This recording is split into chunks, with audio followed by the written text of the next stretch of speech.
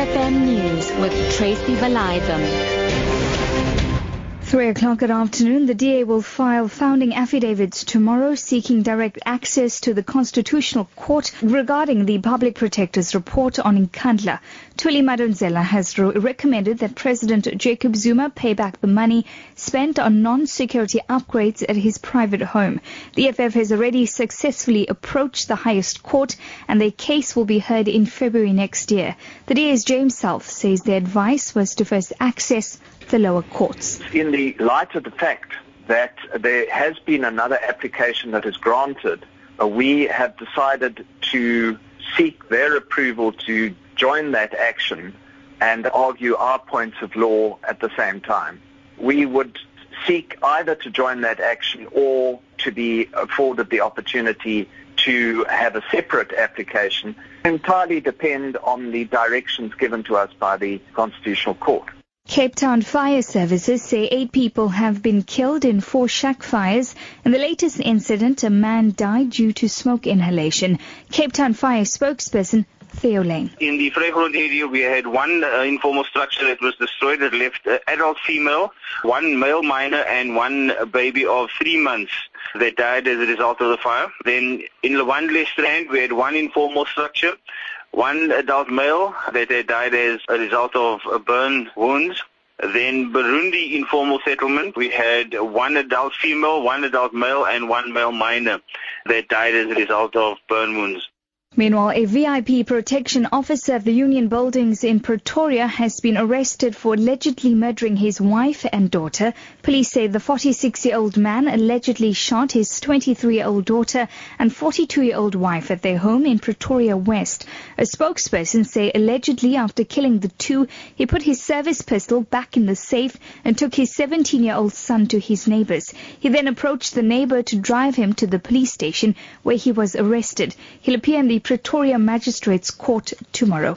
Shifting focus this afternoon, the creative use of art and technology came together today in an innovative festival organized by the Durban University of Technology. The tertiary institution's second Digital Arts Festival offers students a platform to showcase their talent.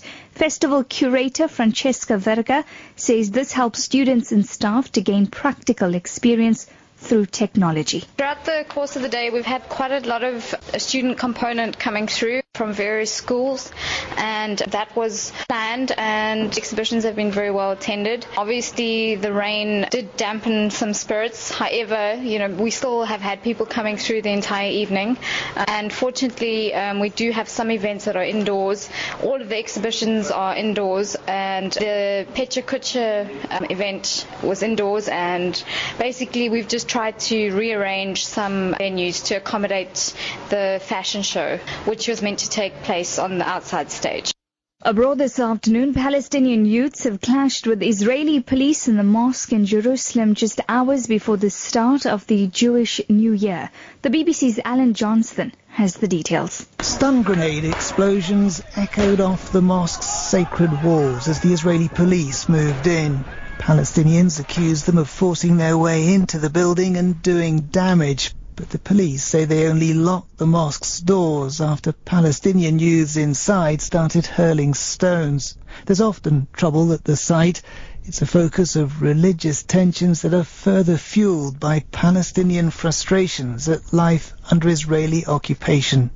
Back home this afternoon, the World Hindu Foundation South Africa has called on Hindus to unite and become agents of peace and love.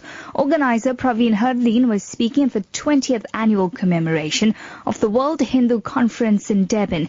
He says although Hindus still lack adequate financial support, they are still able to provide about 250,000 goodie boxes to underprivileged people in Zululand. Hardleen says they're also facing challenges among Hindu youths who lack knowledge about their roots.